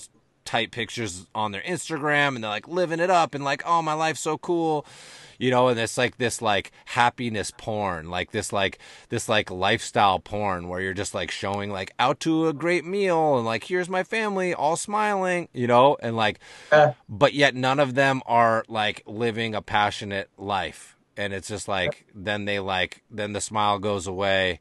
It's like Melania Trump when like that clip where like she's talking to Donald and like she's smiling and then he turns away and she just like goes to a default frown, and you're like, oh God, that's like everyone. That's like everyone right now.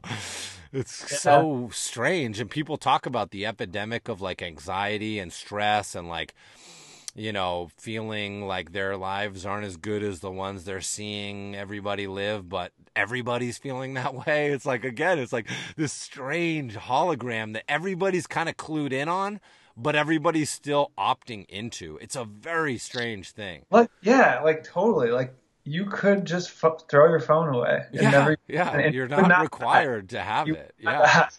That's the weird thing about America is like we have the freedom. Like if you take advantages of your freedom in this culture, you can be very free, but most people give up those freedoms voluntarily.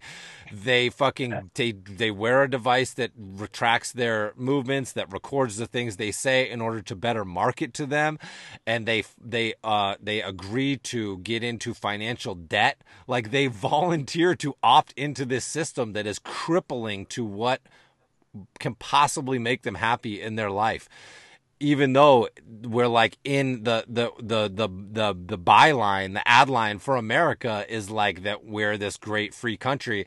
And it's true, you can be. I feel like I live a very free life. It's a very passionate based life. It's more dreamy than I ever would have thought, but like it's very much my own and it's very much different. And like I've gone out of my way to make it that way. And if you don't go out of your way and opt out of things, like you're not living that. You're not creating that for yourself. Like you have to opt out of these things. You can't actually opt into everything and also have that happy life where you feel like you have free time and space to think and peace of mind and time to chill with your kids and time to connect with your friends and feel fresh when you sit down to do your work, right? That's what everybody strives for. But, and this was an insight that I got taking the summer off. You know, when I'd stepped away from work, like I could have kept working and my brain was like, keep going, keep working, you know, don't lose the momentum, blah, blah. You love to work the most. But I was like, no, you know, I'm going to go kind of counterintuitive. I'm going to slow it down even more because I just want to like take this summer with my kids when Wolfie's only going to be 8 this summer, Junie's only going to be 3 this summer.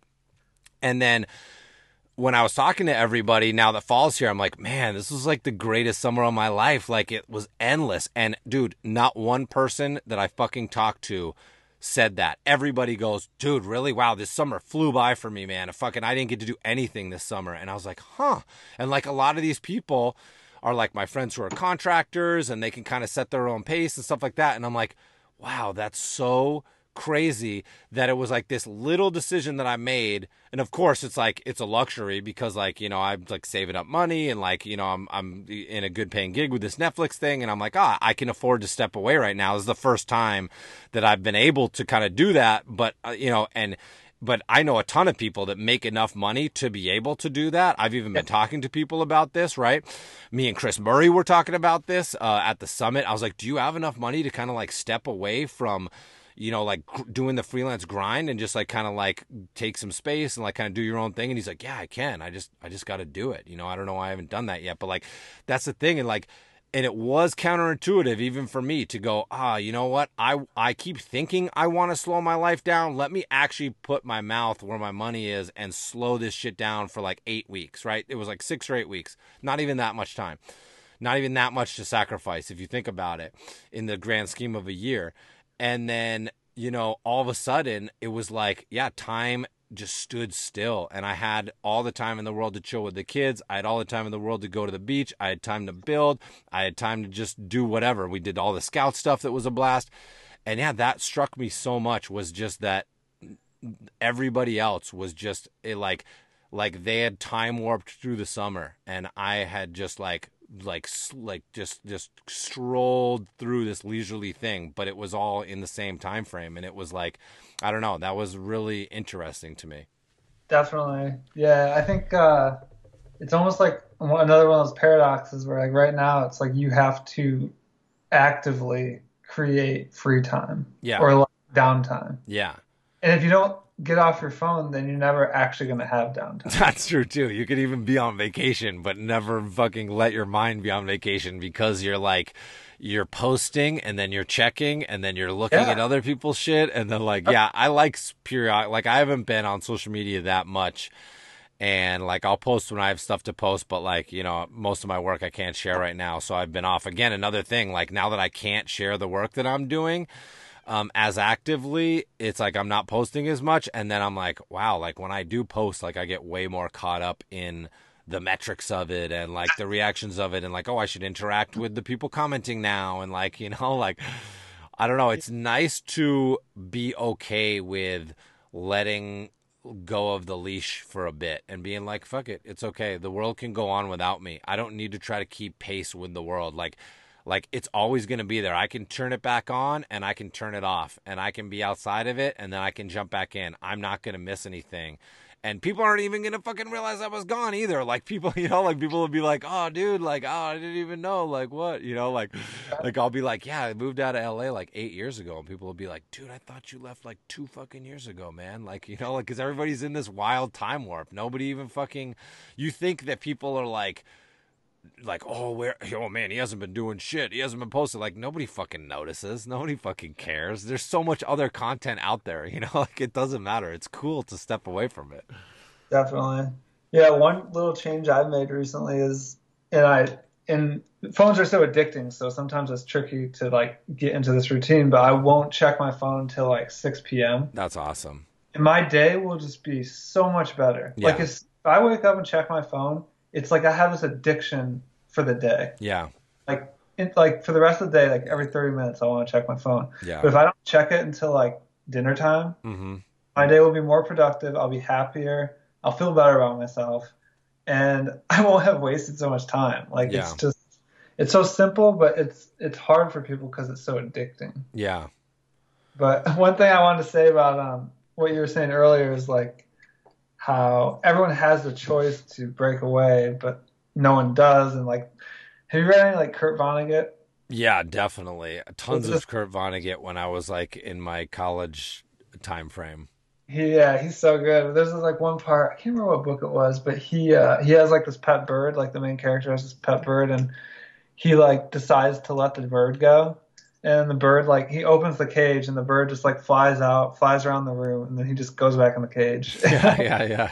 such a good analogy for like humans right now. Totally, totally. Yeah, and I remember realizing that. I remember when I started to realize, like, if you just live, I was like a teenager, and I started to realize, like, your clothes are made in like sweatshops and like all shit. And I was like, wow, if you just live your normal life, you're like, participating in like unimaginable heartache and atrocity and like the things that we all would agree are terrible. Yet you have to go out of your way and opt out and like be like a weird person to like get out of that thing. And I was Yeah, so like angry. I was like, what the fuck? Like what? And that's when I started to realize like, oh, the world's fucked. Like everyone's fucked. Like none of this is how people are presenting it. It's actually the total opposite. And if I keep listening to them, I'm going to be a miserable fuck and I'm not going to give a shit about any of this. Just like most people, you know? So like, you almost have to do the exact opposite of what mainstream reality tells you. It almost is the exact opposite. And if you go the exact opposite direction, you're probably going to be way happier and it's going to be way easier to figure out what you actually want to do. The thing that blows my mind the most consistently is through the workshop or scouts or just fucking being me and just like talking to people, because I inevitably always want to pick people's brains about their passions and stuff, is like, how many people don't even know what they would do if they didn't have to? Like I was just like the other weekend, I was just talking with one of like my high school buddies. We were like at my other friends, like, cookout, and, we see each other maybe once a year and we're just shooting the shit. And I was asking him, he has just a regular job and kids and stuff. And I was like, what would you do if you fucking didn't have to do this shit? If what would you do for free? And he's like, why are you asking me that, man? I don't fucking know. And I'm like, what? Like so many people, if you ask them, like, I think like 7 out of 10 people haven't even seriously thought about what they would really love to do with their life, which is yeah, insane. I think part of it. So my mind goes to two places with that. Part of it, one part of me wants to say that like participating in like mainstream reality and society erases like your personality a little Totally. bit. Yeah, I Like, think school does. I think like elementary school and high school makes it, yeah, it's none of it is geared towards you. It's all right. geared towards you being a part of this system. Yeah, and then I guess my advice to people would just be to always even if you are participating, to always maintain interest in like the things that you find interesting or Yeah. like because that's like the only way you're gonna get out of it. But like another part of me wants to just say maybe there's just like 70% of the population's like personality types is that such that like they genuinely like I feel like there are some personality types that are followers and like can't think for themselves They're like just by sheep. I don't know though. I have a hard time. I see it. like they're content. Like I do think there are people that are living in mainstream society that are content and happy. Like For sure. like Yes. I mean, I think that there are. I think that if you find your passion within like, I think that it's definitely possible that you find your passion completely within the confines of mainstream reality and you're good. But it's yeah, impossible to be happy if you're not like passionate about what you do. Like that's I just it's just not possible. yeah, I see yeah, I You agree with know? that.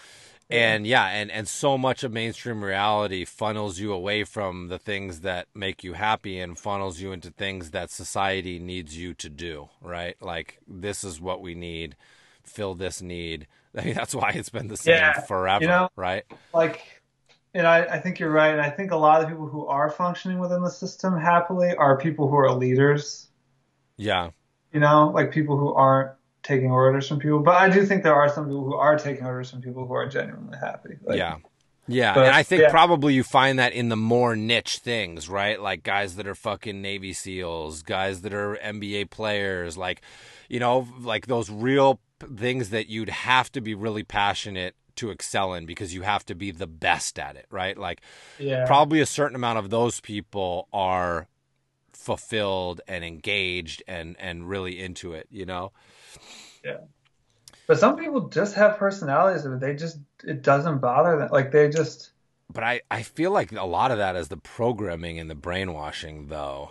could be like is like you're saying there's like an underlying like sadness for those people. Yeah, I just think like yeah, like that if they were in a small village where they grew up and people were helping them do what they liked to do, they would eventually like find out what that was, and that doesn't mean that it wouldn't be what other people around them are doing. It could certainly be, I think collaboration and inspiration and all that is definitely part of it. It's not like you have to go off and like be this lone wolf, like doing completely your own independent thing to be happy, right? Like, of course, you Yeah. can find it within like a cultural structure, but yeah, I think that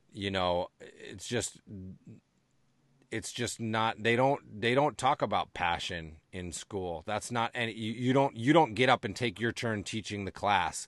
You don't do self-guided studies.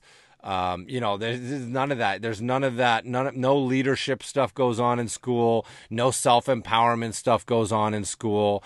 They force you down this very narrow chute, and Yeah, they're actually, like, figure it out within this. And like, I think a lot of people are just like, oh, this is the only thing that there is. There isn't anything outside of this. So like, I think if they had a blank slate from the beginning, they would project upon it what they wanted to find, and like they would figure out some version of their passion. Like I think everybody, not to say that everybody would be this incredible individual person. I think there are like sheep people that like to follow, and there are more leadership oriented people and stuff like that.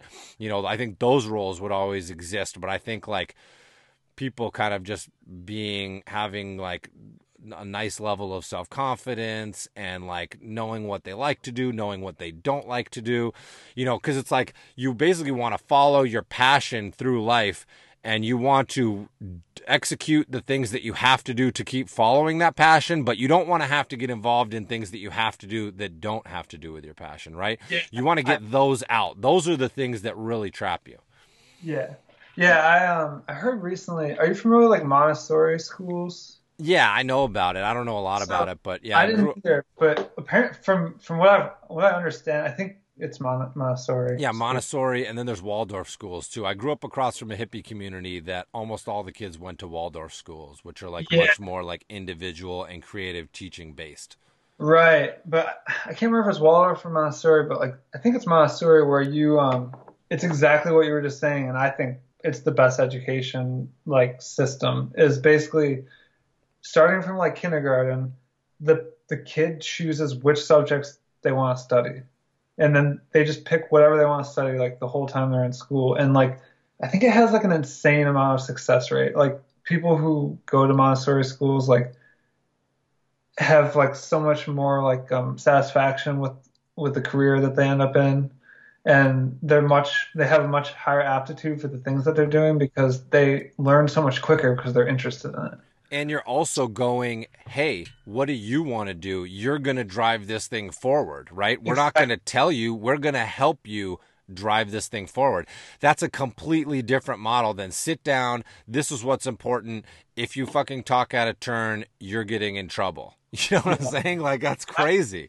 There's not nothing. Yeah, it's And then they're like, oh, by the way, it's the law that you have to go, and everybody expects you to go. That was the one thing that fucked me up super bad as a teenager, because I was like, this is all bullshit. And then my parents were like, no, this is important. You have to go. And I was like, it was such a mind fuck. I was like, why do my parents think this is important? This is not important. Like, yeah. none of this is important. And I was 100% right for me. I mean, I'm not saying I'm right for necessarily everybody, but I think as a model, it's stifling to what makes human beings great. What makes human beings great is their ability to create from nothing, to innovate, to, find the things that interest them, to seek out those patterns that are pleasing to them, that they want to exist within, that's the highest level. And the lowest level is, okay, let's make you an automaton that does what other people who only care about wealth want you to do. Like, that has nothing to do. What does wealth have to do with a creative animal? Absolutely nothing. It only has to do with like power and greed and like the lowest, lamest parts of humans. And our whole culture is geared around the worst parts of what this creature can do. You know, it's just like crazy. Yeah, it's totally about like money. I think is totally just fear. It's just people scared and trying to build security for themselves. That's basically fake and could collapse at any time. And also like the concept of just like, you know what, you don't have to earn as much money as possible. You could actually make a life for yourself on a lower budget than you think. Most people's decision-making process goes, what's the job where I can get the most amount of money? And what do I do within that job to keep getting raises, to keep making the most amount of money? And then all of a sudden, most people's lives revolve around, what do I do to make the most amount of money? Guess what? It's not good stuff, right? That's not good stuff. Definitely. The things you're going to be doing are not going to be satisfying. They're not going to be good for, right? It goes back to that thing of exponential growth. It's an impossible, terrible idea. It's an insidious, cancerous idea, right? Cancer is something that has unlimited growth potential until it kills the host, right? It's like, it's not performing its function. I mean, I'm not like smart enough to debate like capitalism versus this versus that. I just know that the idea that you need to go out there and make as much money as possible is a false goal. That is not a goal. Money is not a goal in and of itself. That's like saying, I'm going to try to eat the most amount of food that I can possibly eat. And every chance I get, I'm going to eat the most possible thing I can. I'm going to base every decision I can about having the most food all the time around me, and I'm eating it. How would that work out for anybody? Obviously, terribly, right? Yeah. So why do people make the decision with money? Like almost everybody I know and care about makes the decision based on money. And that's just like, it's ludicrous. You've already started out in a thing that it's so hard to be happy with that model. It's so hard to be happy, and it's so hard for all the people around you to also be happy, because now you're in competition to figure out who can work for the least amount of money, because the employers also want to make the most amount of money. You're already setting up this impossible paradigm that's not in this impossible paradox that's not in any way, shape, or form in your own self-interest. It's only in the self-interest of the people that are the richest, which is insane, right? It's like, it makes no sense. Yeah. But anyway, we got over an hour and a half in the books on this. We're getting meaty and juicy on this. Stop talking to me about this stuff. I mean, that's why I was attracted to Ghost Scouts in the first place. So I totally resonate so much. But I think you really helped me kind of brace all these ideas I had in my head, you know? Yeah, well, I mean, it's not like I don't feel like I know this stuff. I feel like I'm just always thinking about this stuff, and I'm talking with you guys about it, and it's all just an ongoing, amazing conversation, because the beauty of it is reality isn't one thing. Reality is always changing, and culture is all based on perception. So it's very exciting to think that through evolving conversations and evolving perceptions, that's the way that things actually change. It's not through politics or all this. It's like, as we see, it's technology changing people's perceptions. It's interesting conversations, it's podcasts, it's videos, it's art. It's the best. It's the, getting involved in the idealism and what are the best things that we can create and all that. That is the most interesting part of reality to me, is how malleable it is. And again, I think that's one of the big things that we've touched on, is like, I feel like most people think reality is one hard, stone cold hard thing that is immovable object that they have to bend to, when it's the opposite. You are creating reality. We all wake up every day and create human reality, human culture every single day, from scratch, over and over and over again, right? We're building with what we did yesterday, but we could all wake up tomorrow and completely change it. We're not being physically controlled in most cases, right. So like, that's the most exciting thing about it. And that's why I love having, just jumping up on here and, maybe making sense, maybe sounding totally stupid. Who fucking knows? I guess it probably depends on who's listening. But, I love having the conversations with you and all of our friends. It's like, it's great. Oh, yeah, man. Totally. Cool. So, so where can people find you? On Instagram, it's Max Wilkins illustration with underscores in between all the words in that. And then maxwilkinsillustration.com is my website. Nice. Awesome. Cool, man. Well, all right. That's it. We'll say bye to the listeners and then we'll click off and wrap it up. All right. Bye, All everybody. right. Bye-bye. Woo-hoo-hoo-hoo-hoo. Now, there is a lot of meat on the bone on this episode for you to just gnaw on. I know that you young, up-and-coming visual artists out there are loving all the great ideas that Max put out there. He's out there doing it. He has freed himself, and you can do it too. You know what I'm saying? It's so fun to jump up on here and talk with my man, the camp champ. The camp champ is here. Max Wilkins, Mouse Barf himself.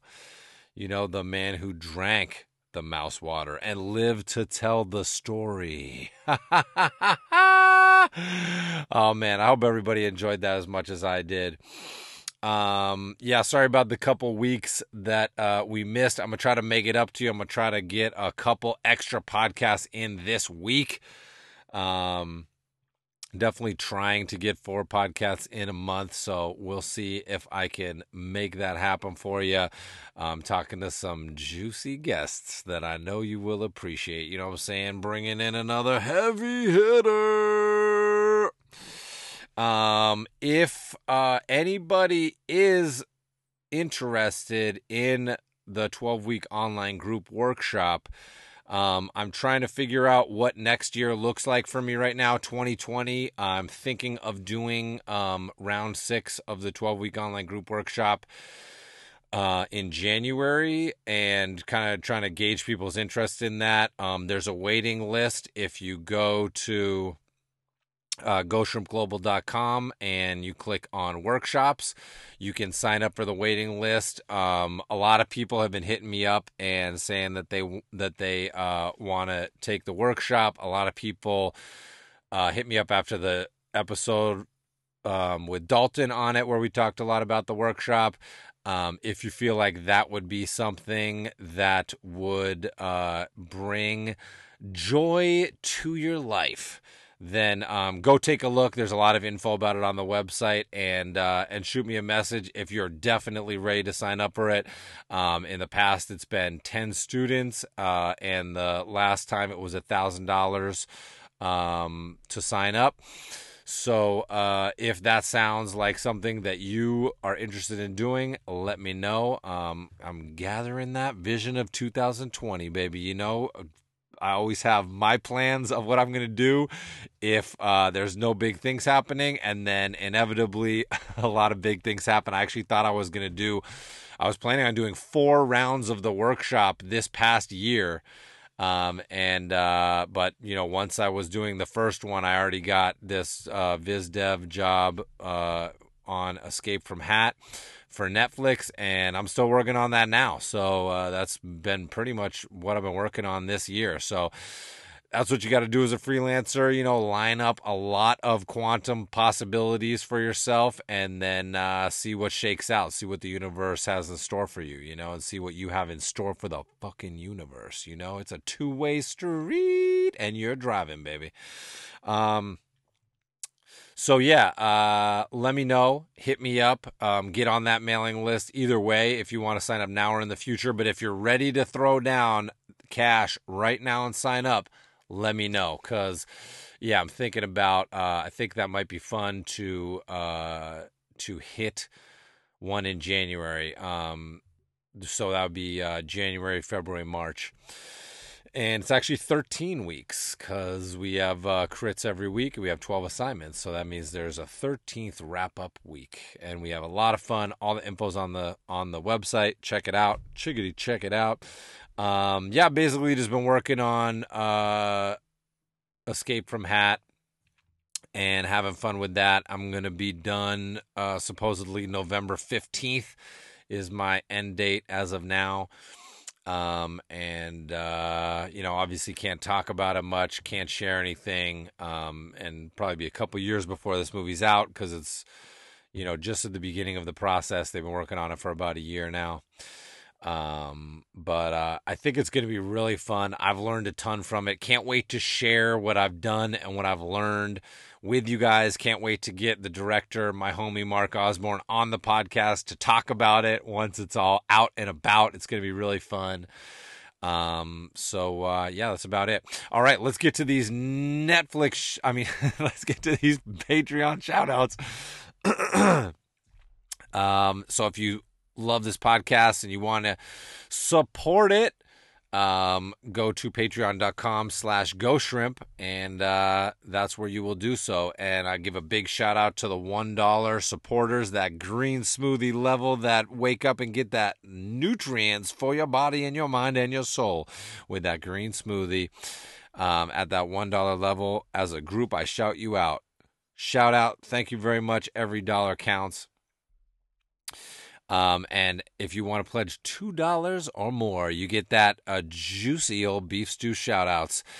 And kicking it off, we got my man Alejandro Fuentes, workshop alumni in the house. We got a lot of workshop alumni in this Patreon group, which is amazing. That means that these people have been through 12 weeks of listening to me, and they still can't get enough. They still want more. That's pretty fucking cool. Big beef stew shout out going to Jesse Donnie. Big shout out to Ghost Scout Butterflesh, aka Seth Bird.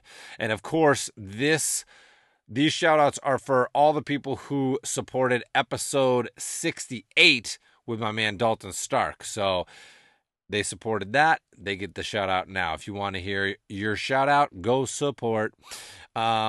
And right here we have the man himself, Dalton Stark, a.k.a. Velvet Dojo, a.k.a. Dalton Doodles. Go support him on Patreon.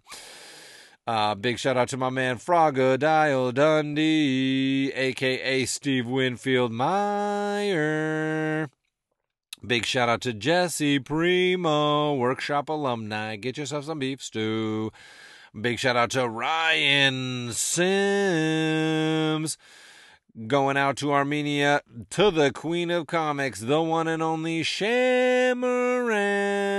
Another workshop alumni out there living that dream, crushing it. Big shout out to Michael Brancato. Give yourself some beef stew. Big shout out to Craig Bowers. Big shout out to Bark the Dog, B-A-R-C, my man Alexander Lansang, a.k.a. Dusty Lupus, a.k.a. finally releasing his expose of the Ghost Scouts called Secret Cult, the Bruce Bigham's Investigation. It's coming out on Halloween. You got to peep it. We're going to have him on the podcast to talk about it. Maybe we'll have him on the day it drops on Halloween. That would be this Thursday. I think we're actually going to be headed to Maine to hang out with the Melhus clan at the Norway Brewing Company, our homies over there this weekend. So maybe before we go on Thursday, we'll record one with Bark and get the word out about this Bruce Bigham's expose. It's hilarious, like 25 minutes long, an amazing movie that we made at Ghost Scout training camp last summer, at year 7.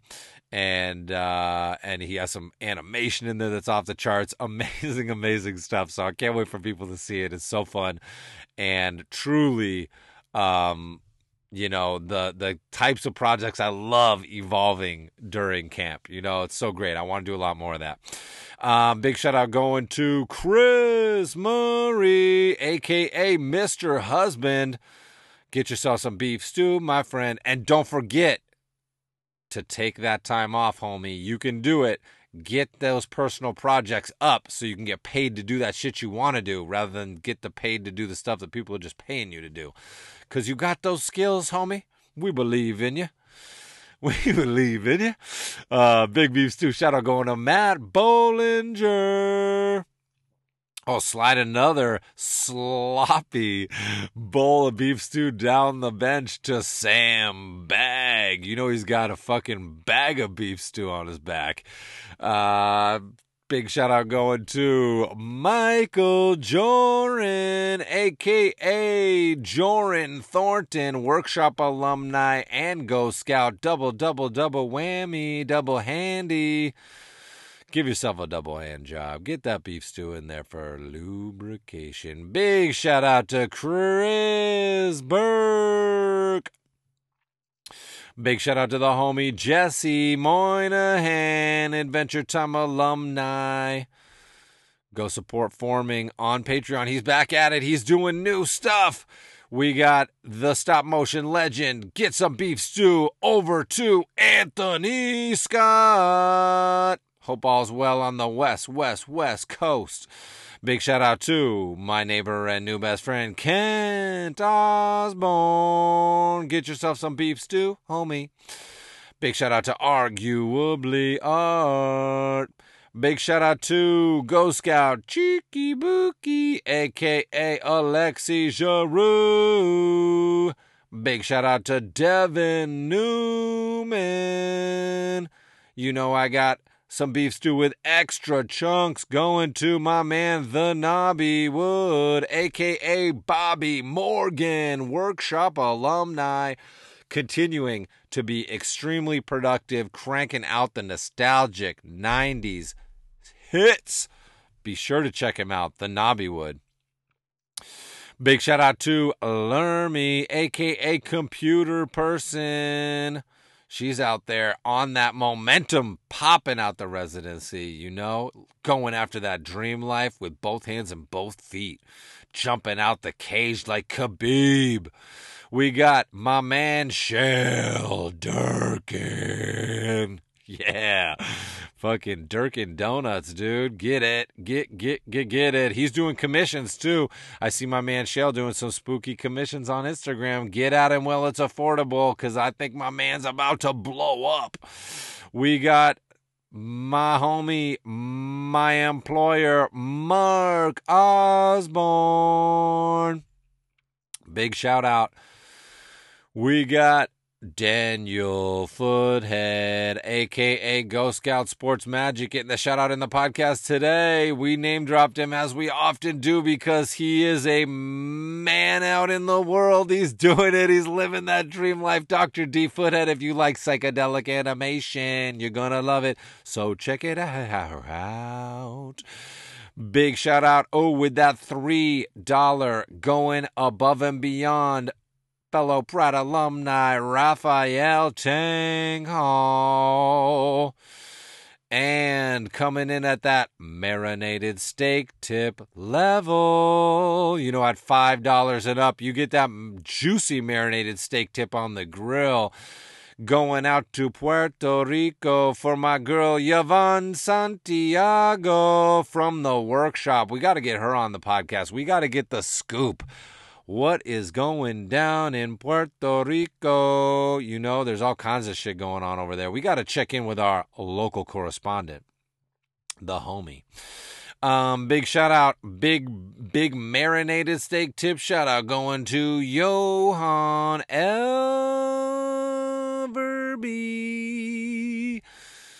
Oh, yeah. Put your frickin' chompers into those meats and let those juices drip, because I'm talking about another marinated tip on the grill for none other than Perpetual Output.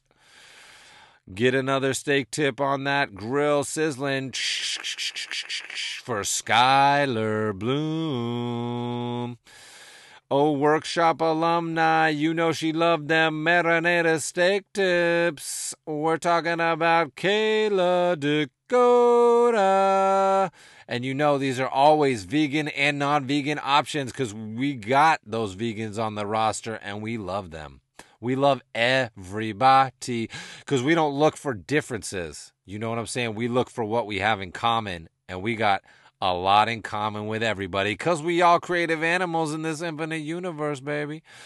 Big shout out to Erica Malhus, Melhus over there in Norway, Maine. We coming. Are you ready for the Bandit Clan? We're about to invade the Melhus mansion. You know what that means. We got a juicy episode of the podcast coming this weekend, straight out of the Melhus mansion. We got another steak tip on the grill for Charlie Parisi. We got another steak tip shout out going to Pablo Meiji, aka Young Wolf T. We got a shout out going to another workshop alumni, Zeta. All right. Oh my God, let's rewind that because that he hasn't switched categories, but that is the $6.66 shout out. And you know what that means. The $6.66 level is none other than you asked for it. I delivered Satan's marinated tube steak shout outs. From the depths of hell. We're talking about grilling up the tube steaks in hell, people. And you know, we've got, last but not least, the year 6 camp champion, Beard Lips, a.k.a. Krognack, a.k.a. John Mansfield, cooking up that Satan's marinated tube steak, and that's vegan from my man Krognack, because he don't eat them meaty meats, you know? All right, there we go. That's it. We got the shout-outs in. Hope everybody had a great week. I know you're going to have a great week coming up. Energized off this podcast. Hyped on my man Max Wilkins out there doing it. Hyped on freaking Velvet Dojo last time, talking about doing it.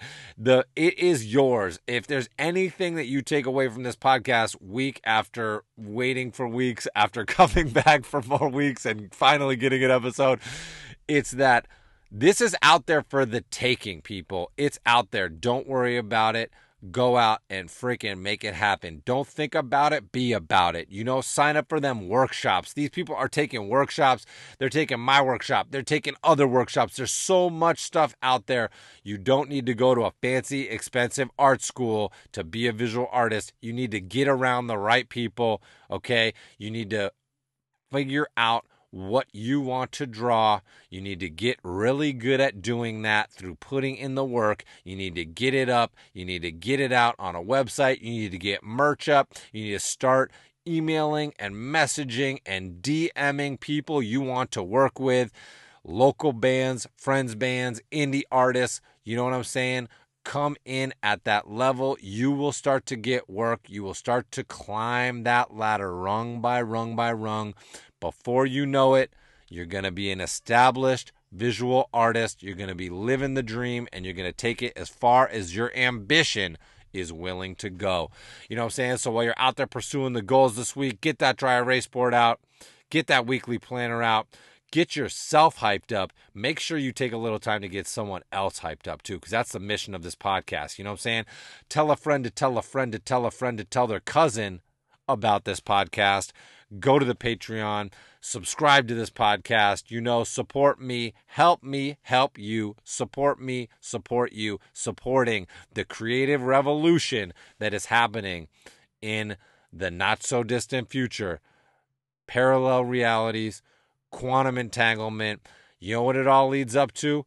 We are going to turn the tables on all this mindless corporate fucking commodity, all this stuff, this evil brain that is infecting the world. That's not real, people. You know what's real? People connecting, people helping each other, people inspiring each other. We are all creative animals in this goddamn infinite universe, and we're put here to pursue our passions. That's what we talked about today. That's what we talk about every time on this podcast in one way or another, because that's what the human experience is really all about. So hug your kids, hug your siblings, hug your parents, hug strangers. Doesn't matter if they look like you, sound like you, believe in the same shit. Trust me, we all got much more in common than we got in conflict with each other. And don't forget that. So be positive and be productive this week. All right? And I'm going to come hit you with some bonus episodes. All right. Peace.